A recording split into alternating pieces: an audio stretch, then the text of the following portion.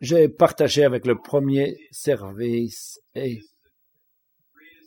c'est la plus grande opportunité de pouvoir être derrière le bureau secret. Voici le palace pour moi. Père Tout-Puissant, nous prions au nom de votre Fils Jésus que vous me donnez l'onction pour parler votre parole et que vous permettez les gens représentés ici de recevoir, que vous me gardez caché derrière la croix de Jésus et que votre parole et votre gloire puissent être révélées.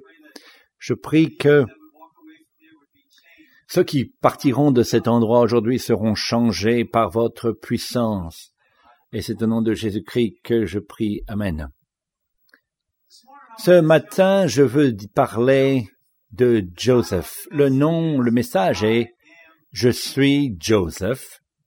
Et le titre est très prophétique, car alors que nous regardons à travers cette histoire, nous allons voir trois personnes. Joseph, nous allons voir Jésus et vous-même. Je suis Joseph.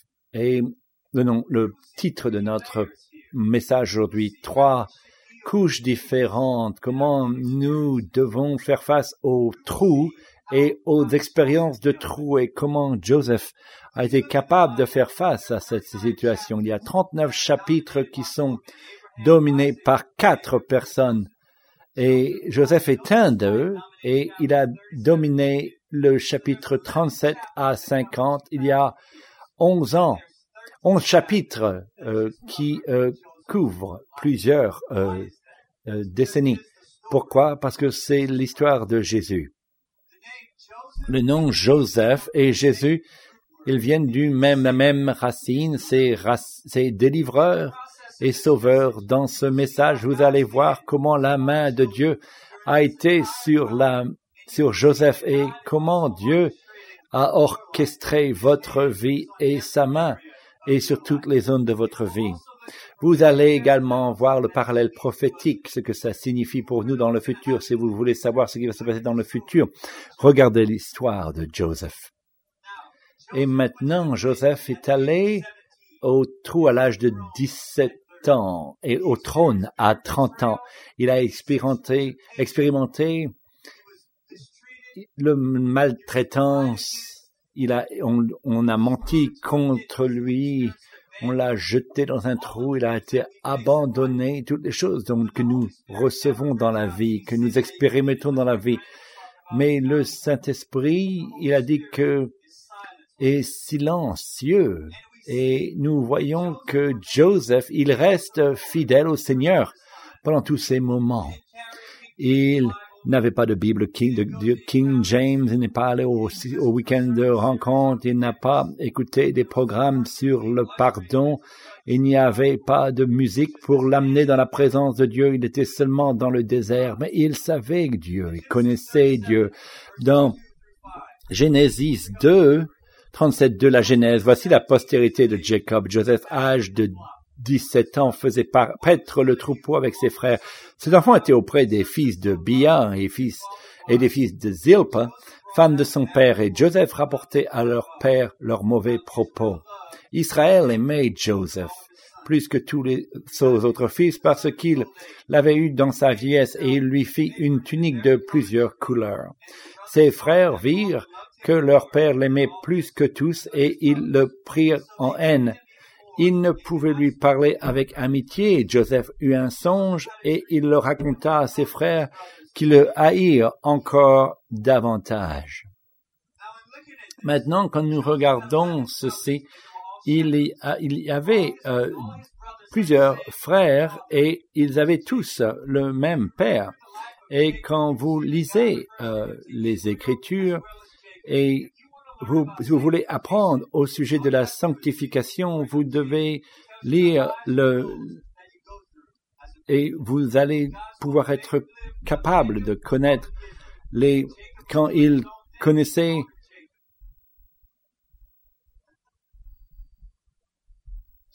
Joseph a été élevé dans la jalousie et nous voyons qu'il a vécu dans une famille dysfonctionnelle. Il n'a pas demandé d'être le favori.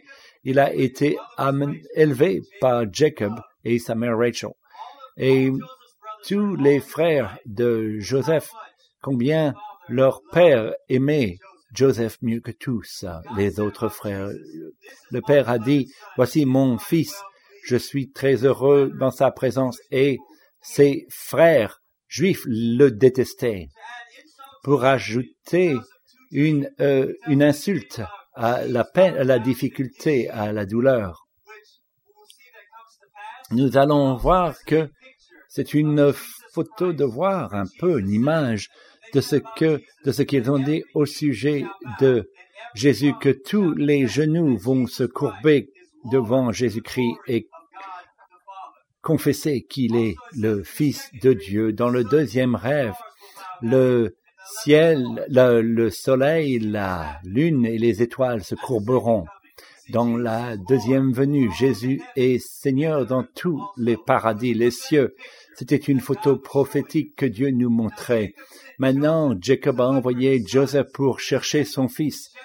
Et chacun sait mettre épaule contre épaule et grâce. Et son père l'a envoyé. Joseph l'a trouvé dans un endroit. C'est intéressant car Dothan était à 1 mille plus loin que de Shechem. Quel est le message là? Il a envoyé à son frère et pour la grâce, que ça s'applique pour nous le plus que vous allez au légalisme, le plus que vous vous éloignez de la grâce. Voyons dans Genèse 37, 18 à 20, ils le virent de loin et avant qu'il fût près d'eux, ils complotèrent de le faire mourir. Ils se dirent l'un à l'autre, voici le faiseur de songes qui arrive. Venez maintenant, tuons-le et jetons-le dans des citernes. Nous dirons qu'une bête féroce l'a dévoré et nous verrons ce que deviendront ces songes. Souvenez-vous, Jésus a été envoyé aux siens et ils ne l'ont pas reçu. Et Joseph était un berger cherchant pour ses frères qui étaient aussi des bergers. Jésus est le bon berger. Ils l'ont vu de loin et ils avaient du sarcasme et de le détester. Et dans Genèse 23-28, Joseph fut arrivé auprès de ses frères. Ils le dépouillèrent de sa tunique, de la tunique de plusieurs couleurs qu'il avait sur lui. Ils le prirent et le jetèrent dans la citerne. Cette citerne était vide et il n'y avait point d'eau. Ils s'assirent ensuite pour manger. Ayant levé les yeux, ils virent une caravane d'Ismaélites venant de Galahad. Leurs chameaux étaient chargés d'aromates, de baume et de myrrhe qu'ils transportaient en Égypte. Alors, Judas dit à ses frères, « Que gagnerons-nous à tuer notre frère et à cacher son sang? Venez, vendons-le aux Ismaélites et ne mettons pas la main sur lui, car il est notre frère, notre chair. » Et ses frères l'écoutèrent. Au passage des marchands madianites, ils tirèrent et firent remonter Joseph hors de la citerne et le vendirent pour 20 cycles d'argent aux Ismaélites qui l'emmenèrent en Égypte. Il a été vendu pour le prix d'un esclave. Jésus a été vendu pour le prix d'un esclave par les 12 de Judas. Et dans la robe que vous voyez, dans le verset 23, il avait une robe de plusieurs couleurs. Voilà, Satan, ce qu'il fait, c'est qu'il veut vous enlever de votre robe de justice. Et je peux vous dire quelque chose, vous êtes le favori de Dieu.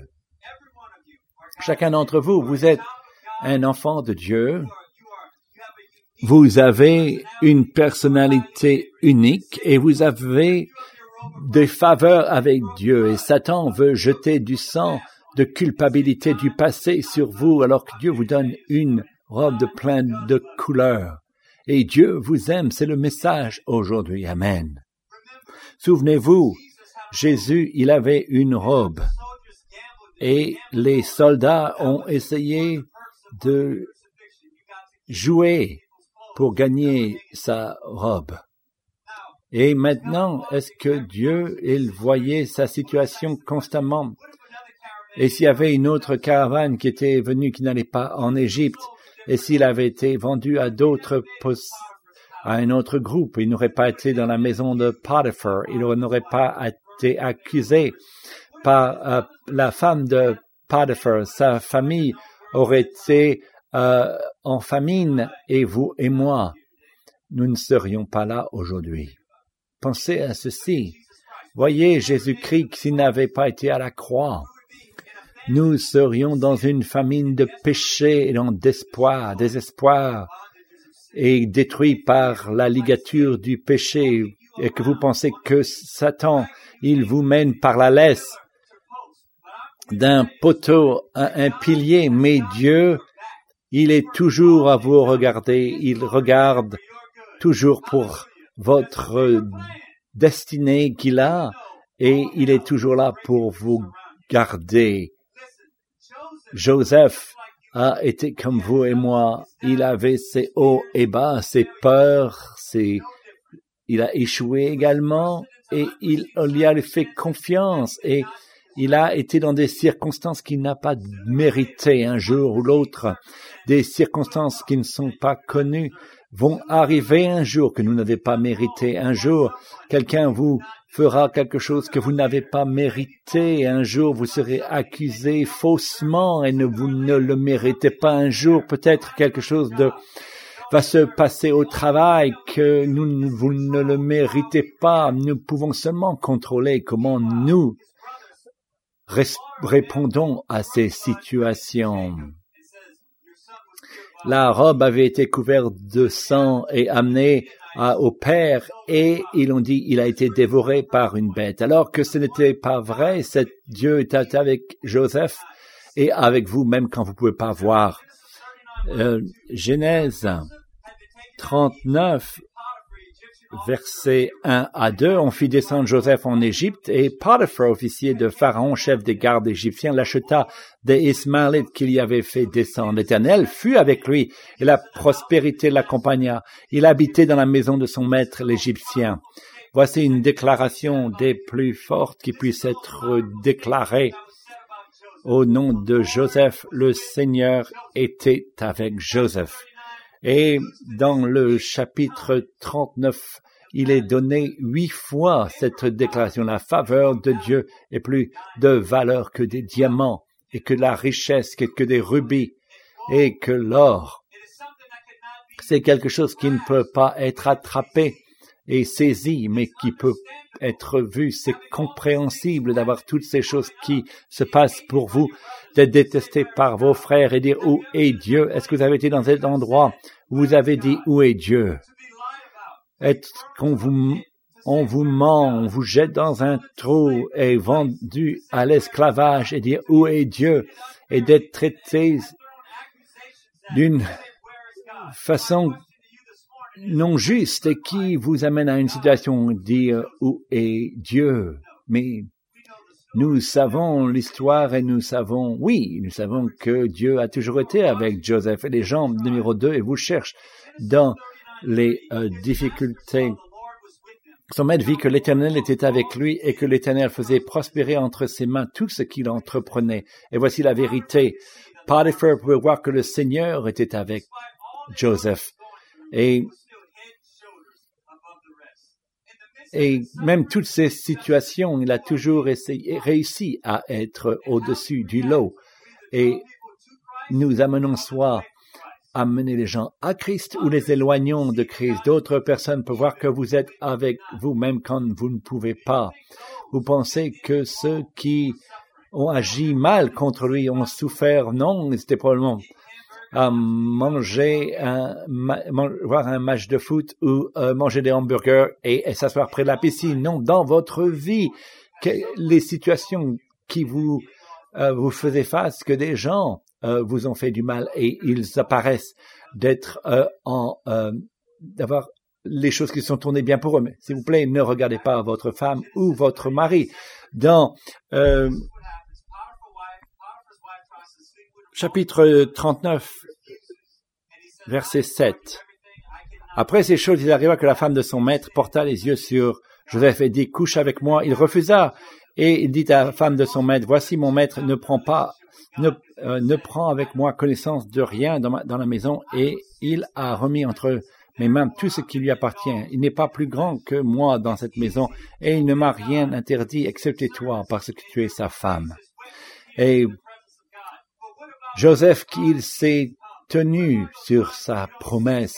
Et à des moments dans votre vie où vous ne ressentez pas Dieu, gardez en esprit qu'il avait, dans ses 20 ans, il était dans la jeunesse de son âge et il pouvait succomber à la femme de Potiphar. Mais non, il a continué et il a gardé ce qui était droit. Et il a souffert, il a été du trou à la prison, mais je savais que quelqu'un d'autre, il a été, et ils lui ont dit qu'il était un sou et un blasphémateur, il était en prison, et ils l'ont trouvé coupable pour un crime qu'il n'a pas commis. Un troisième point, c'est que Dieu, il travaillait dans l'injustice.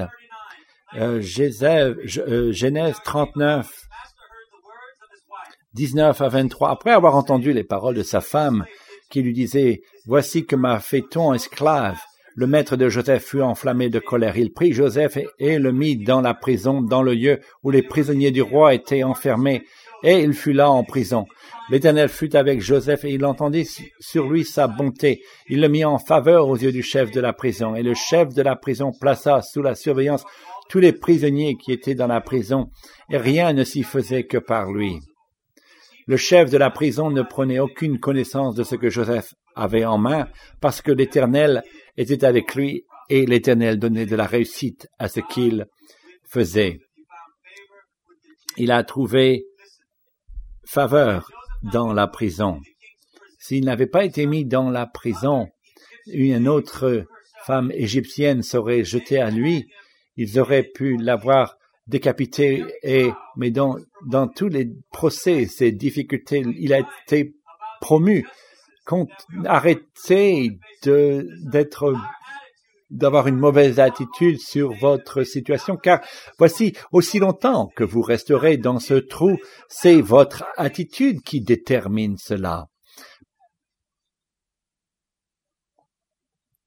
Maintenant, est-ce que vous pensez que le fait que le Seigneur était avec Joseph, que ça lui apportait du confort? Il y aura des moments où vous allez être allongé dans votre lit et dire « Dieu, ce n'est pas juste. Je ne mérite pas ceci. » Peut-être vous devez répondre à 2 questions. Numéro 1, est-ce que je suis tout seul? Est-ce que Dieu est avec moi? Ou est-ce que Dieu en charge de ma situation ou pas? Nous devons venir à une compréhension de nous-mêmes. Et qu'est-ce que vous croyez? Est-ce que Dieu est avec vous ou non? C'est quelque chose que vous devez répondre. Une question que nous devons répondre. Il n'a jamais dit injustice. Joseph, je sais quelqu'un d'autre qu'il a été silencieux devant son accusateur et il est le Seigneur Jésus-Christ. Nous ne connaissons pas combien de temps il a été en prison. Il a souffert l'injustice pendant 13 ans. Mais Pharaon avait un rêve et il a entendu qu'il y avait un prisonnier dans la prison qui peut vous donner l'interprétation de vos rêves. En quelques minutes, toutes les choses ont changé. La plus grande injustice dans l'histoire humaine. Gardez votre cœur dans la bonne chose. Continuez à fleurir dans votre trou ou dans votre prison, car tout peut changer d'un moment. Satan peut vous dire que si tu es un enfant de Dieu, cela ne serait pas à passer. Et je veux vous rappeler que les choses seront impossibles pour ceux qui croient. Je veux vous rappeler que plus grand est celui qui est en vous que dans le monde. Vous êtes un enfant du roi. Vous devez parler de cette façon. Vous devez penser de cette façon. Vous devez agir de cette façon. Pensez de cette façon. Jésus ne vous a pas enlevé du péché pour vous amener dans un trou. Je peux vous le dire de nouveau, le trône n'est pas votre destinée, le palace est votre destinée. Jésus a expérimenté les mêmes choses car il est allé de la tombe et être assis à la main droite de Dieu. Dans Genèse 41, 39, et Pharaon dit à Joseph, puisque Dieu t'a fait connaître toutes ces choses, il n'y a personne qui soit aussi intelligent et aussi sage que toi. Je t'établis sur ma maison et tout mon peuple obéira à tes ordres. Le trône seul m'élèvera au-dessus de toi. Jésus-Christ est assis à la main droite de Dieu. Joseph, il avait 30 ans quand il a été sur le trône. Il avait 30 ans quand il est arrivé dans le ministère. Pensez à ceci. Joseph est allé à la prison, manger des miettes et aller à manger des écrevisses bouillies pour le petit déjeuner, recevoir tout ce qu'il voulait en claquant des doigts. Pas seulement ceci, mais maintenant il est assis et, sur la deuxième personne la plus importante sur la terre. Il lui donne une femme gentille. Et à ce moment de la réaction d'injustice, Dieu lui a donné une épouse et également c'est l'Église de Dieu. Et Joseph avait 2 enfants, Manassé et Ephraim, et il m'a appelé qui m'a amené à oublier. Et Dieu m'a amené à être plein de fruits dans mes afflictions. Il a fait confiance à Dieu en dépit de l'orage. Et il y avait une famine qui allait arriver. Et à cause de son rêve, il a préparé Pharaon pour les 7 années à venir. Et l'homme le plus important du monde. Et nous voyons 7 ans plus tard, et Jacob, voyant qu'il y avait du blé en Égypte, qui dit à ses fils, pourquoi vous regardez-vous les uns les autres? Et voici, j'apprends qu'il y a du blé en Égypte, descendez-y. Pour nous en acheter là, afin que nous vivions et que nous ne mourions pas. Jésus était le pain de la vie, dans le caractère de Joseph. Et dans 42, 6 à 7, Joseph commandait dans le pays celui qui vendait du blé à tout le peuple du pays. Les frères de Joseph vinrent et se prosternèrent devant lui, la face contre terre. Joseph vit ses frères et les reconnut, mais il feignit d'être un étranger pour eux. Il leur parla durement et leur dit, « D'où venez-vous » Ils répondirent, « Du pays de Canaan, pour acheter des vivres. » Joseph reconnut ses frères, mais eux ne le reconnurent pas. Mettez-vous dans cette situation. La situation dans laquelle vous êtes, la plus grande injustice s'est passée contre vous. Vous êtes maintenant la personne la plus puissante quand vous n'avez besoin, eux, de plus dans votre vie et vous avez abandonné. Maintenant, ils sont prosternés et à genoux et ils attendaient la permission de pouvoir parler. Et maintenant, Joseph, il regarde ses frères.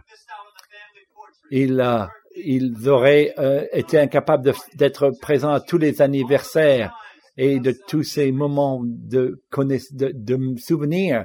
Mais pensez à ceci, Satan, il va venir à vous et il va dire, regarde ce qu'ils ont fait à toi.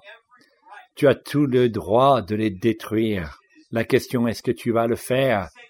Et Satan peut dire, Joseph, tu te souviens de la dernière fois que tu as entendu leur voix et tu étais dans le trou.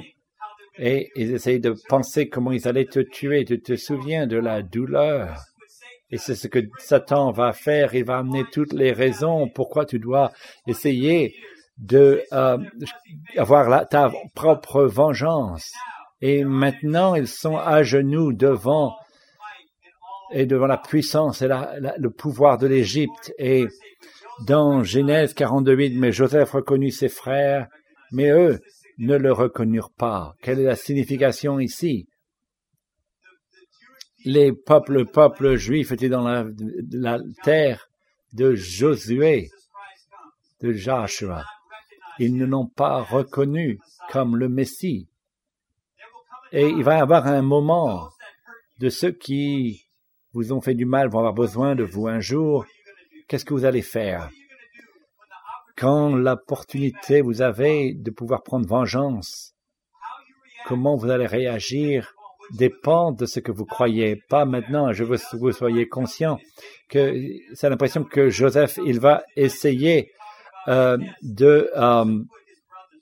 d'essayer de prendre l'avantage, mais venez au programme de mercredi et vous pourrez connaître la suite.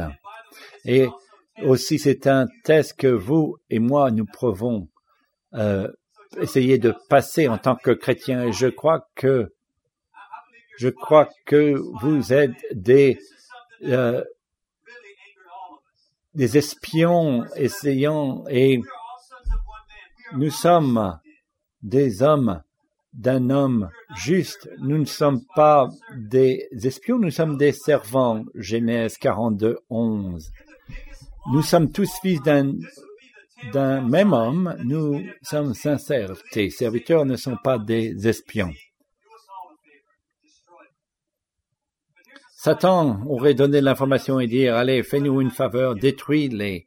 Mais non, tu ne pardonnes pas parce qu'ils ont fait quelque chose de terrible pour vous. Non, vous pardonnez car ce que Jésus a fait. Ne vous mettez pas dans une situation de ligature. Joseph a décidé, après 3 ans, je vais les permettre de sortir. Je vais tenir Simeon et je sais que vous avez un jeune frère. Je veux que vous le ramenez à moi. Et voici une conscience de résurrection. Ils se dirent alors l'un à l'autre, oui, nous avons été coupables envers notre frère, car nous avons vu l'angoisse de son âme. Quand il nous demandait grâce, et nous ne l'avons point écouté, c'est pour cela que cette affliction nous arrive. Ruben, prenant la parole, leur dit, ne vous disais-je point, ne commettez point crime envers cet enfant, mais vous n'avez point écouté, et voici son sang est redemandé. Il ne savait pas que Joseph comprenait, car il se servait avec eux d'un interprète. Il s'éloigna d'eux, pour pleurer. Il revint et il leur parla, puis il prit parmi eux Simeon et le fit enchaîner sous leurs yeux. Une des situations les plus difficiles à ces moments. Vous vous souvenez, au procès de Jésus-Christ, ils ont dit que son sang soit sur nos mains et sur la descendance du peuple juif.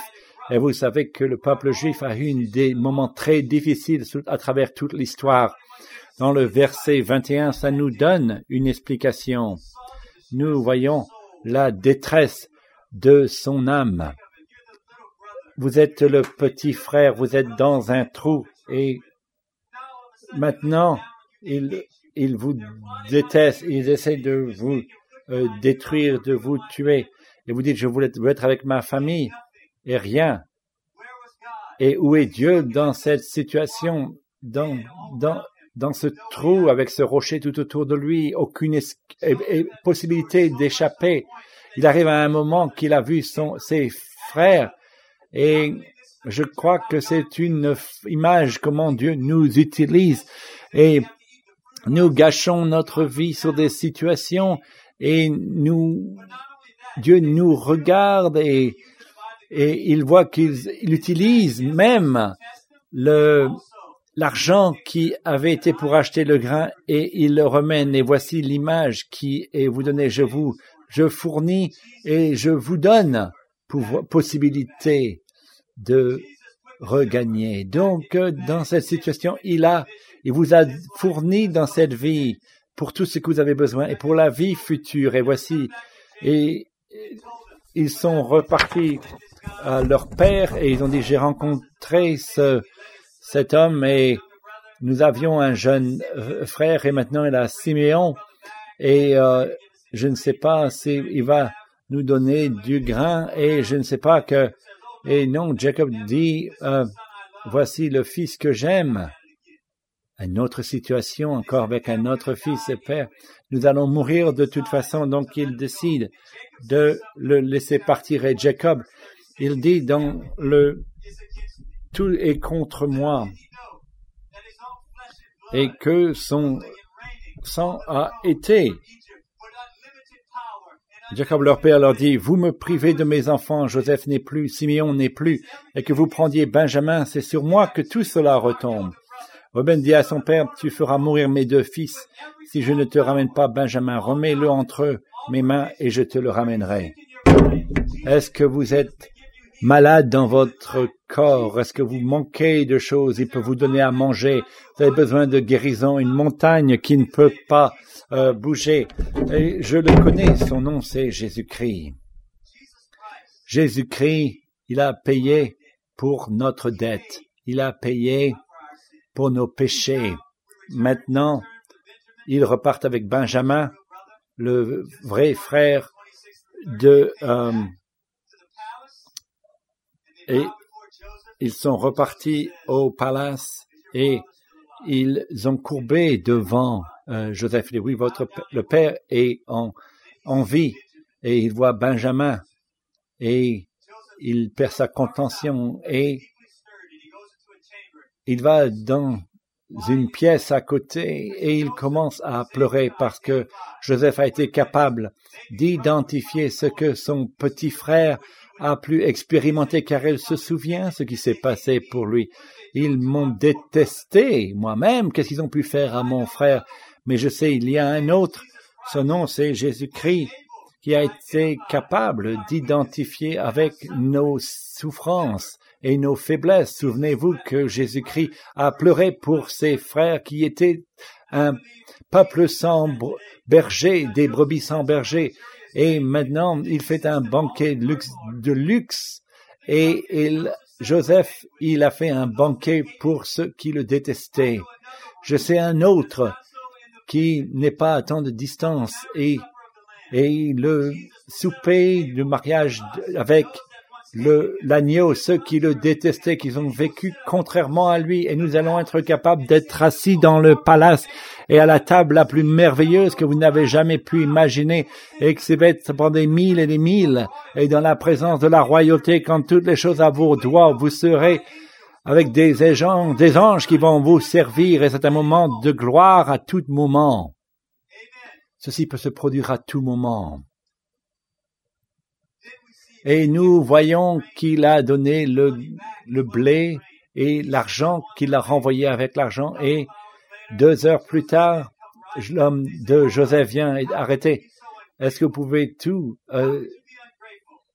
et il vous a maintenant redonné l'argent pour payer le grain. Regardez vos sacs. Et les frères ont dit, pourquoi regardez? Nous ne savons pas comment cela a été mis dedans, les sacs. Et au-dessus de tout là, vous avez également dérobé la coupe de notre maître. Et il a dit, ils avaient regardé dans les sacs et sont arrivés et il y avait le gobelet. Ils ont amené dans la présence. Ils ont réalisé qu'ils étaient dans la présence de Joseph. Dans le verset 16, qu'est-ce que nous pouvons dire? Dieu a vu l'iniquité de votre serviteur. Joseph leur dit, quelle action? Judas répondit, que dirons-nous à mon Seigneur? Comment parlerons-nous? Comment nous justifierons-nous? Dieu a trouvé l'iniquité de tes serviteurs. Nous, voici esclaves de mon Seigneur, nous et celui sur qui s'est trouvée la coupe. Et Joseph dit, Dieu me garde de faire cela. L'homme sur qui la coupe a été trouvée sera mon esclave, mais vous remontez en paix vers votre père. Alors Judas s'approcha de Joseph et dit, de grâce, mon Seigneur, que ton serviteur puisse faire entendre une parole à mon Seigneur et que sa colère ne s'enflamme point contre ton serviteur, car tu es comme Pharaon. Mon Seigneur a interrogé ses serviteurs en disant, avez-vous un père ou un frère? Nous avons répondu, nous avons un vieux père et un jeune frère. Enfant de sa vieillesse, cet enfant avait un frère qui est mort et qui était de la même mère. Il reste seul et son père l'aime. Tu as dit à tes serviteurs, faites-le descendre vers moi et que je le voie de mes propres yeux. Nous avons répondu à mon Seigneur, l'enfant ne peut ne peut pas quitter son père. S'il le quitte, son père mourra. Tu as dit à tes serviteurs, si votre jeune frère ne descend pas avec vous, vous ne verrez point ma face. Genèse 45, 4-5. Maintenant, ne vous affligez pas et ne soyez pas fâchés de m'avoir vendu pour être conduit ici, car c'est pour vous sauver la vie que Dieu m'a envoyé devant vous. Voilà 2 ans que la famille est dans le pays, et pendant 5 années encore, il n'y aura ni labour ni moisson. Dieu m'a envoyé devant vous pour vous faire subsister dans le pays et pour vous faire vivre par une grande délivrance. Quand ce qui est dans votre cœur, ça, à un moment, votre difficulté, il se produira que si vous faites confiance à Dieu, vous serez capable de recevoir. Nous devons savoir une chose, ce n'est pas une vérité théologique. Dieu est en contrôle, plein contrôle. En premier, Joseph savait que Dieu, il travaille dans sa destinée. Pour le verset 5, il dit, son but était de sauver la vie que Dieu l'a envoyée devant vous. Et avant la fondation du monde, la rédemption se prendra place. Et le deuxième point est que Joseph savait que le plan de Dieu, il ne savait pas quand il était dans le trou, allongé sur le dos, mais il devait faire confiance à Dieu, car il savait dans le verset 8, ce n'est donc pas vous qui m'avez envoyé ici, mais c'est Dieu. Et le Père a envoyé Jésus pour mourir pour vous et moi. Et il savait que dans le verset 9, on voit que « Hâtez-vous de remonter auprès de mon Père et vous lui, ainsi a parlé ton fils Joseph. Dieu m'a établi Seigneur de toute l'Égypte. Descends vers moi, ne tarde pas. » Nous parlons de 3 personnes, Joseph, Jésus et vous-même. Nous savons qu'ils connaissaient la raison et qu'ils ont fait confiance en Dieu et qu'ils connaissaient le plan que Dieu avait. Ma question, est-ce que vous savez le plan que Dieu a pour vous? Est-ce que vous comprenez quelles circonstances que Dieu a utilisées dans votre vie pour vous changer ou changer quelqu'un d'autre? Voilà la montagne qui est devant vous, que vous ne pouvez pas voir, la mer démontée que vous essayez de garder au loin de votre bateau. Quelles circonstances puissent vous faire face? Dieu est en plein contrôle. Écoutez-moi, je ne peux pas expliquer pourquoi nous faisons face aux difficultés que nous avons. Je peux vous dire que le dernier tir de fusil a été fait. Vous serez victorieux. Amen. Nous pouvons dire, Dieu, je ne comprends pas pourquoi vous permettez ceci, vous n'avez pas arrêté cela, et pourquoi vous n'avez pas empêché ceci, et que vous n'avez pas changé ceci. Nous avons tous dit cela, mais Dieu vous dit, je remplis mon plan pour votre vie. Genèse 45, 7. Dieu m'a envoyé devant vous pour vous faire subsister dans le pays et pour vous faire vivre par une grande délivrance. Il y a beaucoup plus ici. Ce reste produira le Messie. La grande délivrance, c'est la rédemption de Jésus-Christ par son sang, que nous tous ici, que nous puissions être délivrés des griffes de Satan. Plus grande déclaration jamais faite. Ce point ici, c'est que Dieu nous garde ses promesses. Écoutez, il prend les amis, les échouements, les difficultés, les travails, les emplois, les pleurs, et il est capable de faire tout marcher pour son grand plan. Dans le verset 45, verset 9, Dieu m'a établi Seigneur de tout l'Égypte. Il n'a pas dit « je vais leur couper la tête ». Non, la Bible dit « et il se souvient de leurs rêves ». Si vous pouviez marcher à travers ces portes et dire « je veux que tous ces hommes exécutés », son rêve n'aurait jamais pu être réalisé. Quand vous voyez la grande photo, vous n'avez pas besoin de revanche. Dieu est celui qui se soucie de la vengeance. Dans Genèse 50, verset 19, il dit « Ne soyez pas effrayés. Est-ce que vous avez pris vengeance sur un des membres de vos familles et que maintenant ils ne veulent plus entendre au sujet de Jésus? Parce que je crois que ce sang, il sera sur nos mains.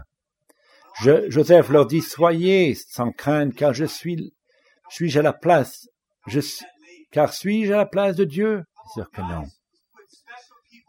Dieu a mis des gens autour de nous et il a mis des membres de notre famille. Et il dit, je veux que vous les menez vers la vie éternelle. Nous devons arrêter des querelles, car nous parlons de vie éternelle. Nous devons les aimer. Ceux qui sont perdus, tout ce qu'ils peuvent faire, c'est seulement fonctionner de la chair. Ils ne connaissent rien d'autre. Nous, chrétiens, nous luttons contre la chair, mais Dieu nous a donné l'esprit. Et nous sommes incapables de faire face à notre situation, même avec l'esprit. En finissant ceci, comment ça nous montre le futur?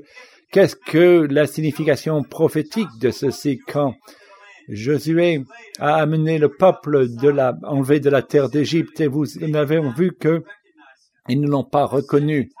La deuxième fois, ils sont venus dans la terre, il s'est révélé à eux. Dans Genèse 45:15, il embrassa aussi tous ses frères et en pleurant.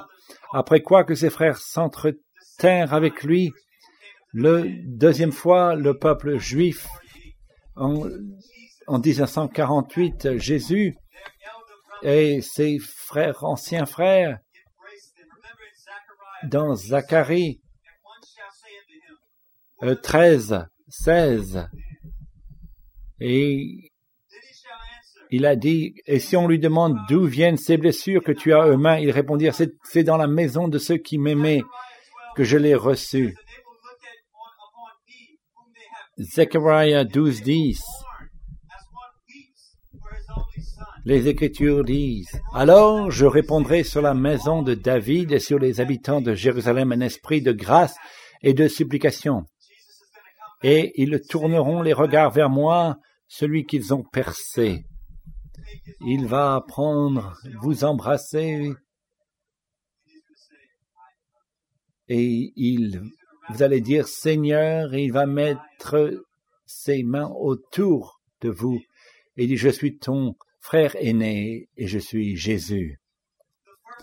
La première fois que Jésus-Christ est venu, il a été mené comme un agneau au sacrificateur, et maintenant il sera, la deuxième fois qu'il viendra, il viendra comme sur un cheval blanc, il sera capable de séparer le ciel et il sera capable de séparer les cieux. La première fois, il a été battu, il a été craché dessus, il a été traîné devant Pilate, et maintenant, et dans le deuxième fois qu'il est venu, ils seront amenés devant lui, accouchés, affalés devant sa présence et sa gloire, et son royaume n'aura jamais de fin. Amen.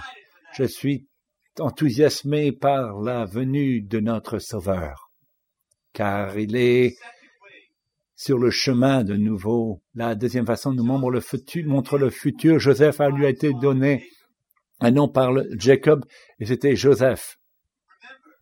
Souvenez-vous, quand Pharaon, il était sur cette terre, dans Genèse 42-45.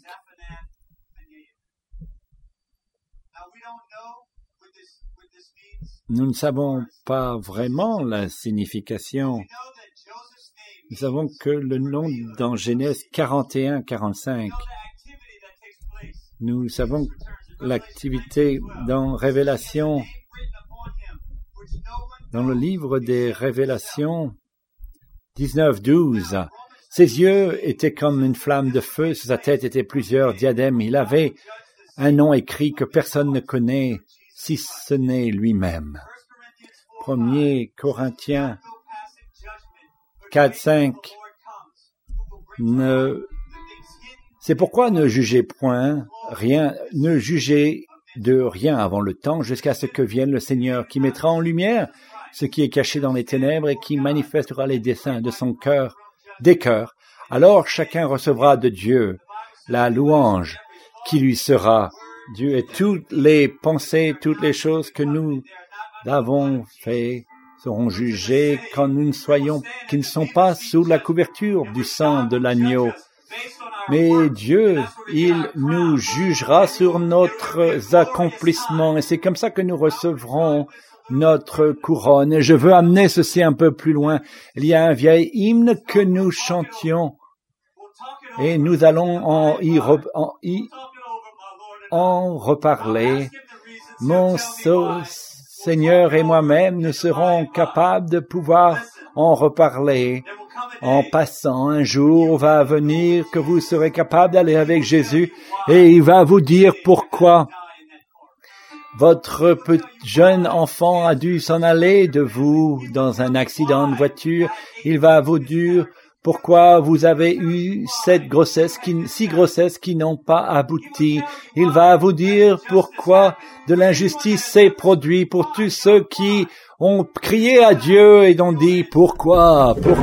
Il y aura une réponse à ce moment-là. Les secrets seront révélés. Je veux vous encourager que vous puissiez continuer patiemment à attendre, car vos réponses viendront. Combien d'entre vous pouvez dire aujourd'hui, je suis dans un trou et je ne vois pas d'issue? Combien d'entre vous pouvez dire que mon trou m'a rendu amer? Et combien d'entre vous pouvez dire, je n'ai pas fait confiance quand j'étais dans le trou?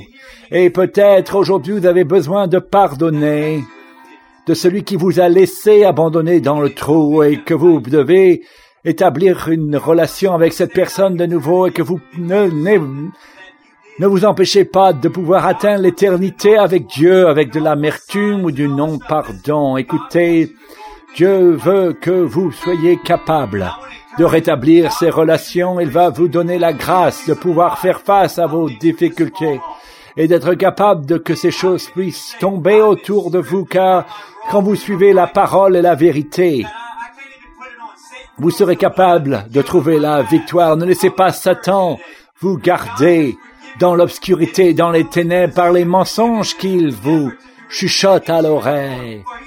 Car il a dit, je serai incapable de me souvenir de vos péchés. Et si Dieu ne se souvient pas de vos péchés, vous devez maintenant les oublier également. Et beaucoup d'entre vous ont besoin de dire, j'ai besoin de réponses, j'ai besoin que Dieu m'aide. Écoutez, pour ceux qui ne connaissent pas Jésus, peut-être vous ne connaissez pas la rédemption. Est-ce que vous connaissez Jésus-Christ, celui qui est le révélateur des secrets? Et si vous n'avez jamais accepté Jésus-Christ comme votre sauveur, et soyez brave, levez la main. C'est un moment. Je peux vous demander, quand vous avez une difficulté, quand vous êtes dans le trou, est-ce que vous avez besoin de connaître que le Seigneur est avec vous? Je ne veux jamais parler pour le Seigneur et dire ceci ou cela qui n'est pas de lui. Et je veux que vous sachiez une chose, c'est que il dit, je suis avec vous, que vous soyez dans le trou ou dans le palace, je ne vous laisserai jamais ou vous abandonnerai. Prions ensemble, Seigneur. Nous vous remercions pour votre parole, Seigneur, et ce que vous avez fait pour votre peuple. Et nous vous demandons, Seigneur, et que votre grâce puisse les suivre et tous les jours de leur vie, Seigneur, que vous puissiez les embrasser avec la puissance et la capacité de rétablir les choses. Et nous vous remercions pour le sang de Jésus-Christ et que nous sommes capables d'être réchappés du trou. Et nous vous remercions au nom de Jésus-Christ. Et je vous encourage, si vous avez des besoins ce matin, venez, nous prierons pour vous. Soyez bénis et ayez une bonne fin de journée.